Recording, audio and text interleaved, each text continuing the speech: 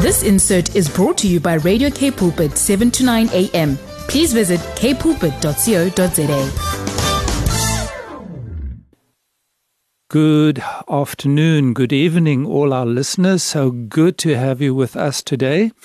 And it's once again time for a program where we talk about realities, restoration and redemption in the face of addiction. And as we had said last week, the theme for our month is breaking denial so that there can be change. And we've found that with many of our clients that we have counseled, with many of the folk that we have spoken to, that breaking denial is actually the starting point of a healing journey and a journey of restoration and redemption. And so we are very privileged this afternoon, this evening, to have Gert Moolman with us. He's a counselor and has been doing counseling for a long time. And he also has a background of an addiction, and I think he will probably tell us a little bit more about that. Gert, very, very welcome to Into Me See, as you allow us to see into you and you to see into us. And this is what we are all about. Welcome, Gert. Wow. Thank you so much for the welcome. And it's such a privilege to be here and to see what God does in this space for us. Thank you for having me here. Yes, thank you so much for being with us. And we hope that, and we trust that the listeners will benefit as much as I will benefit from our share. I like that about our program is that it is a conversation. We strive to be authentic and we strive to be real. And that is why we speak about the realities in our lives. Gert, give us a little bit of a background of your addiction story. Thank you, Frederick. Like I said, my name is Gert Moolman. And, briefly, I'm one of 4 children. I grew up in a Christian home and a well-loved, well-balanced household. But there was soon a feeling on my side that, I don't know, you often hear people say that they felt different. And I always felt that I needed something else or needed to use something to feel different, that I didn't fit in. And that soon materialized when I tasted alcohol for the first time. It almost felt like this is the answer. In retrospect, I think it was because of a fear of kind of a disconnect from God, that I'm looking for something else to fill that void. I was just thinking, you said something that caught my attention. You felt you didn't fit in. Where did you not fit into? Oh, kind of everywhere. I would be in a crowd and feel alone and feel different, separated. So that kind of set off years of chaos with alcohol, starting mainly with that.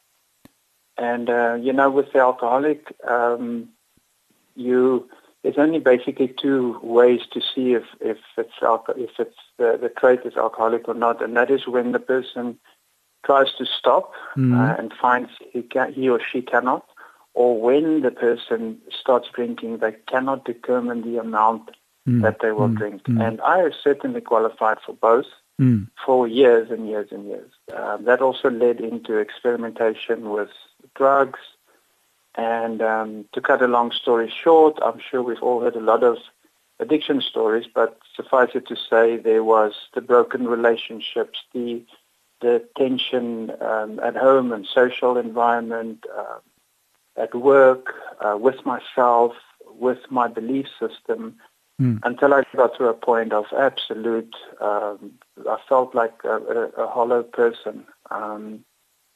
So that's about the background. I don't know if we should go into that much detail, but it was a journey of about 2 decades where I tried all measures, human measures, to manage my consumption or to stay away from it, but with the emphasis on human measures. And we'll probably talk later on how the change came about. Yeah, no, I'd love to do that.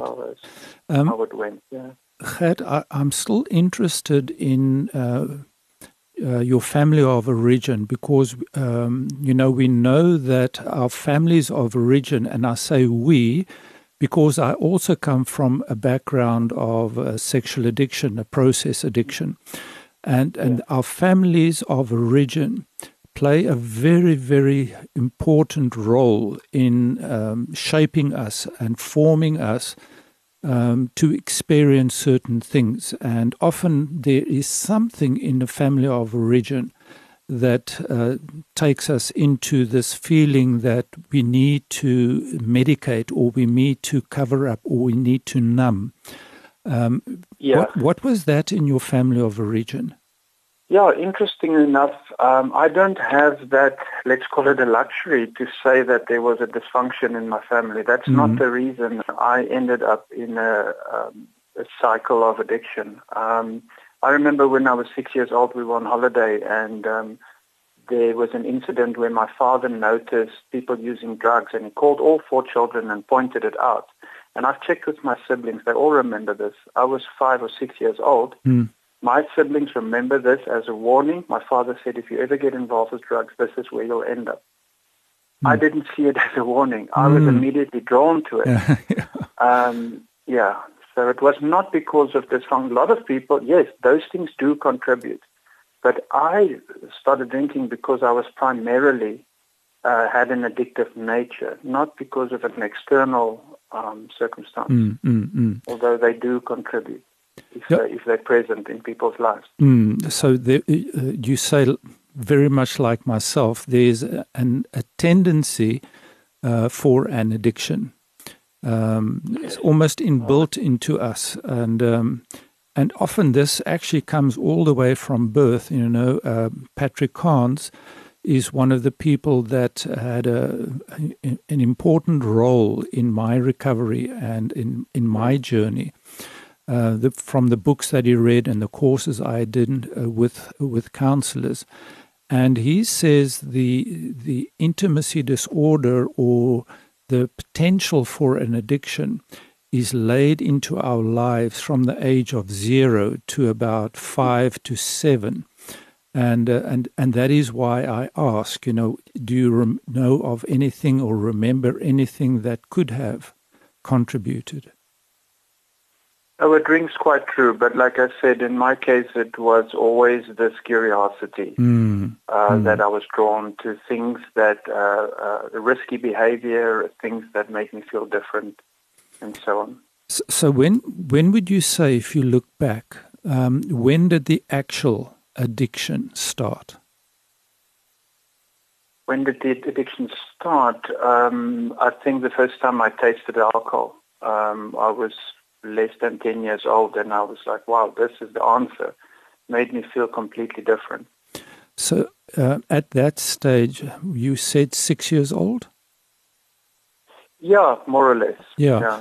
Maybe 8 years old. So 8 years old, the exact year is not so important. What is it that you were feeling you were medicating or numbing? What was that feeling that you were numbing? At that stage, I was so young. I mean, I wouldn't say the addiction started then. I would say I drank at 16 years of age and 18 years of age. I only then had a couple of beers and things like that. So it's not like I started drinking a day. And then I drank for about 10 years, like everybody else, I thought. And I think the addiction started setting in about 8 or 10 years into party life where young people go out and grind, things like that. I think it only set in then. But having said that, without having to contradict myself, I think it was always present. You were pointing out that we're talking about denial. And I think what happened was when my denial changed and the shape it took was certain prominent people in my life would point out, like my father and one of the previous people I worked for, almost verbatim repeated the same question to me and said to me, when are you going to do something about your drinking problem? Mm-hmm. And my reaction to both people and my reality was, I don't have one. I don't have a drinking problem. And if you had to put a lie detector test on my arm that day, it would have shown that I was talking the truth, because that was my reality. Mm. I believed that I do not have a drinking problem. Mm. Fast forward a couple of years, about 15, 20 years fast forward, until I realized I have a disease called addiction. I'm suffering from a disease, and I'm starting to look at the truth about addiction, and I start realizing, oh, I do have a drinking problem. Mm. Put a lie detector test on me now, it will show the complete opposite, which means that as far as denial is concerned, my perspective changed. The facts remain exactly the same. But it's almost like I just moved around and looked at it from another angle. And I think that summarizes the whole recovery process. Yeah. Is to discover the lie that I used to believe for so long. Sure. Gert, we are having such a wonderful discussion, but let's take a break for a little while, and then after the break we'll continue.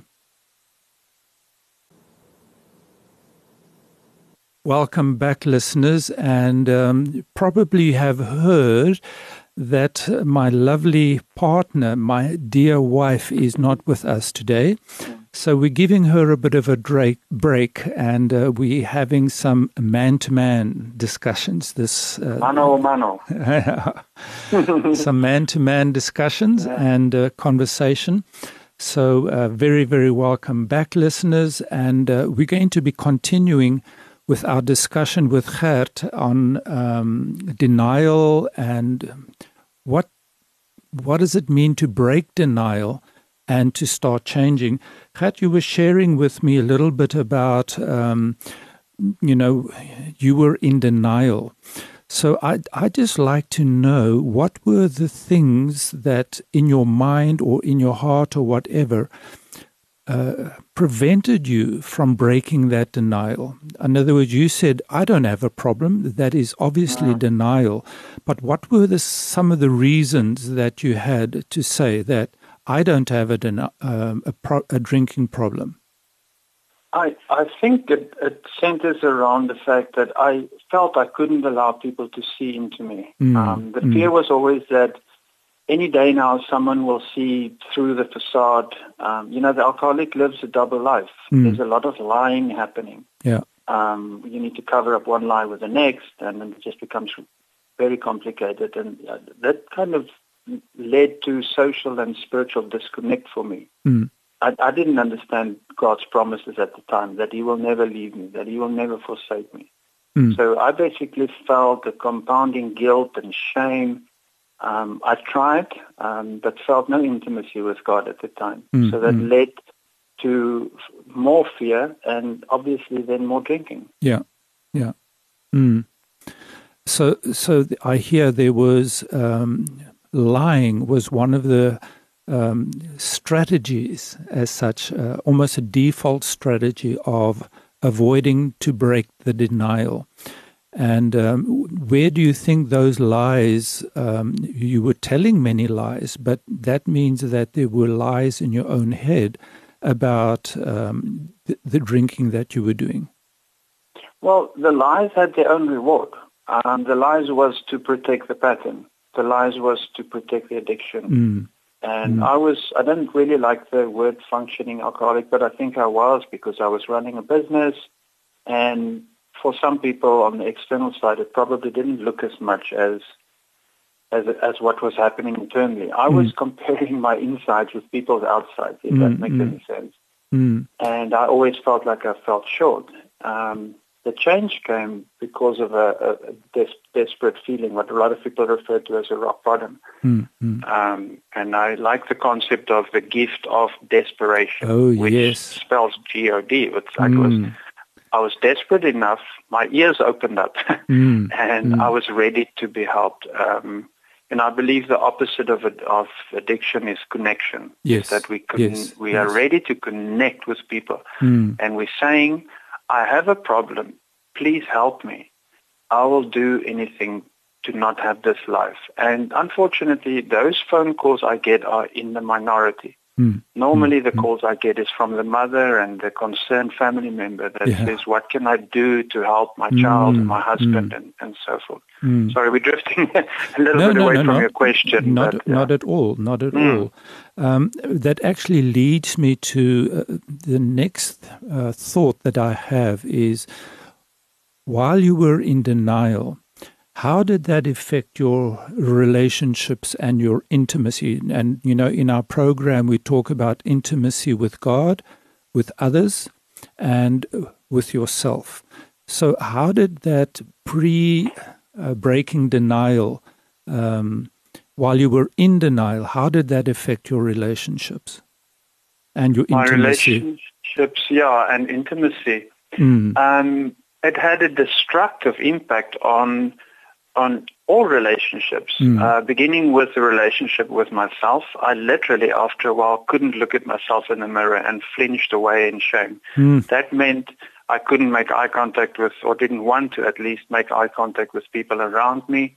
That led to a disconnect between me and people that cared about me. Everybody could see that something was wrong, but they couldn't put their finger on it. And I'm protecting this facade. And but most importantly, there was no intimacy between God and myself. I prayed, I read the Bible. There was no connection because I was not giving him my whole life. I was talking about, help me with this one thing, help me with that other thing. But that changed, as we referred to earlier, when there's a gift of desperation, when you actually open up completely and you say to God, here's absolutely everything. Here's my whole life. In that instant, the whisper went through my whole being and it said, it's over now. And I then, at the moment, then thought that it was my father who passed away already. But now in retrospect, it's quite clearly it was the Holy Spirit that said, that whispered through my being. It was not audible, but I just knew it was over. And when you then go into a battle with peace, it doesn't feel like a fight. Because you know there's victory in this. And that happened on the 9th of August 2006. And ever since then, if I press into God, he takes care of the rest. You mentioned a word that once again struck me, that was keeping you in denial, and that was shame. So one of my character defects with regards to the sexual addiction was toxic shame, and the person that made that term aware for me, made me aware of it, is John Bradshaw in his book Healing the Shame That Binds You. And I truly can see how my toxic shame, that's how what he says the shame is, it's really toxic, how it prevented me from entering into a journey of healing, and how big a role that shame played in my addiction. How were you how were you experiencing that shame? Well, like a friend of mine says, healing starts when you bust the secret, when you talk about that shame. But the enemy wants you to not do that. Shame dies on exposure. And I find that when we reach out and we start talking about people, with people about it, it heals. But there's a concept in recovery that's called contempt prior to investigation. That the ego says, well, prove to me this works. For example, the 12-step program. Prove it to me, then I'll do it. People that say that haven't hit rock bottom. My shame, I think I've explained earlier, took the form of I couldn't face myself and people around me anymore. But what drove me through that, unfortunately, was more drinking and more discomfort to get me to the point to be ready to ask for help. So it sounds almost like having that shame and constant denial actually drove you to the point of the gift of desperation, to the point of desperation. I'm interested in that point. You said the 9th of August in 2006. What brought you to that point where you said, it's done now, no more? So, as you said, the shame and the guilt is the hidden gift that eventually gets you to the point to say, this can't carry on anymore. Something has to change. But up to that point, the shame and the guilt, as strange as it might seem, had its rewards for me. If I felt guilty enough and shameful enough, I could justify and go out drinking. Yeah. So all my character defects, my fear, my anger, my jealousy, and shame and guilt is no different. All of these things that I think I'm a victim of has its own rewards. For the alcoholic and the addict, it has the reward of saying, oh, okay, well, in that case, I deserve a drink. And then the whole cycle starts over again. Sure. Because as I pointed out in the beginning, the alcoholic cannot, once the alcohol hits the system, a phenomenon called a craving sets in, and the alcoholic drinks to overcome the craving, and it's impossible. It's impossible for the alcoholic to overcome the craving, so he just drinks more and more. It's a bottomless pit, hey? Yeah, that's right. How does the saying go? One is too many and 1,000 is never enough. But, you said at that point in August, things started changing. What were the first changes that you noticed? In myself, I would say a sense, the first thing was peace, serenity. There was just, in that moment, it felt like I could breathe again. Just talking about it just brings that back again. And there was an immediate sense of peace, and with that came power. I was listening, I did this course by John Bevere called Undercover. Yeah. And if there's one thing that I remember about this course, and this talks to your question, was if I go under the cover of Jesus Christ, if I go under the cover, it's a humbling and a submitting action. But as you do it, you step into your power.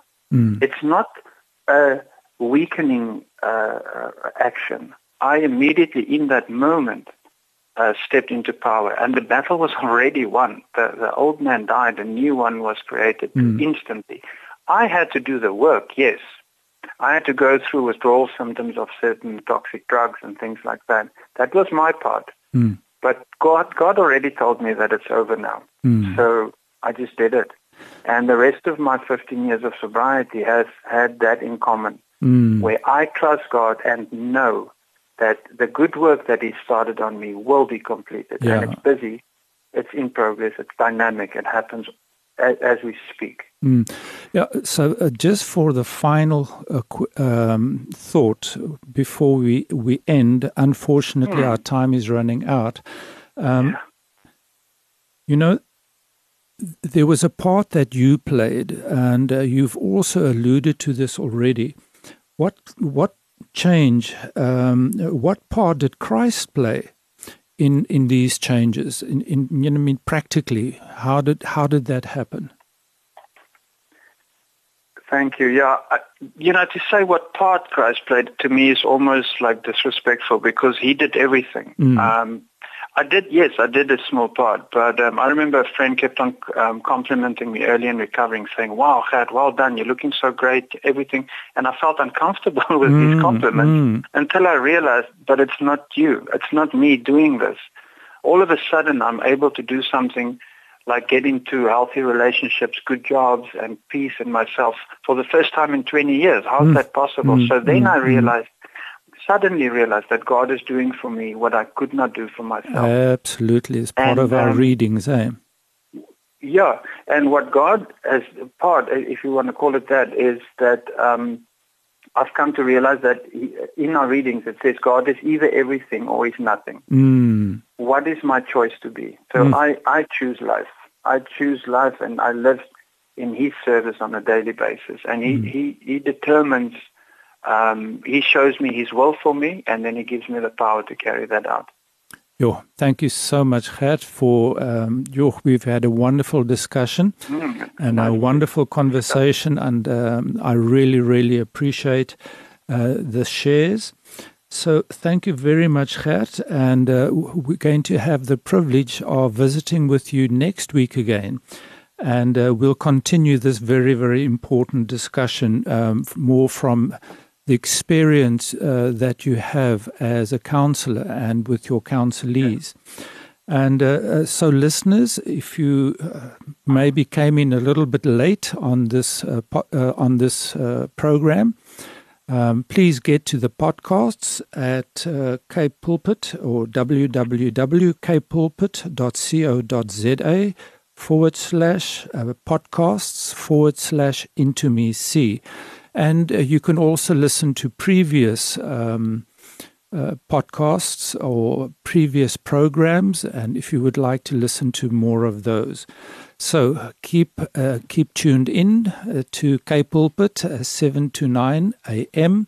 and hear what God has to say for you and with you. Thank you very much, and see each other next week. This insert was brought to you by Radio Cape Pulpit, 7 to 9 a.m. Please visit capepulpit.co.za.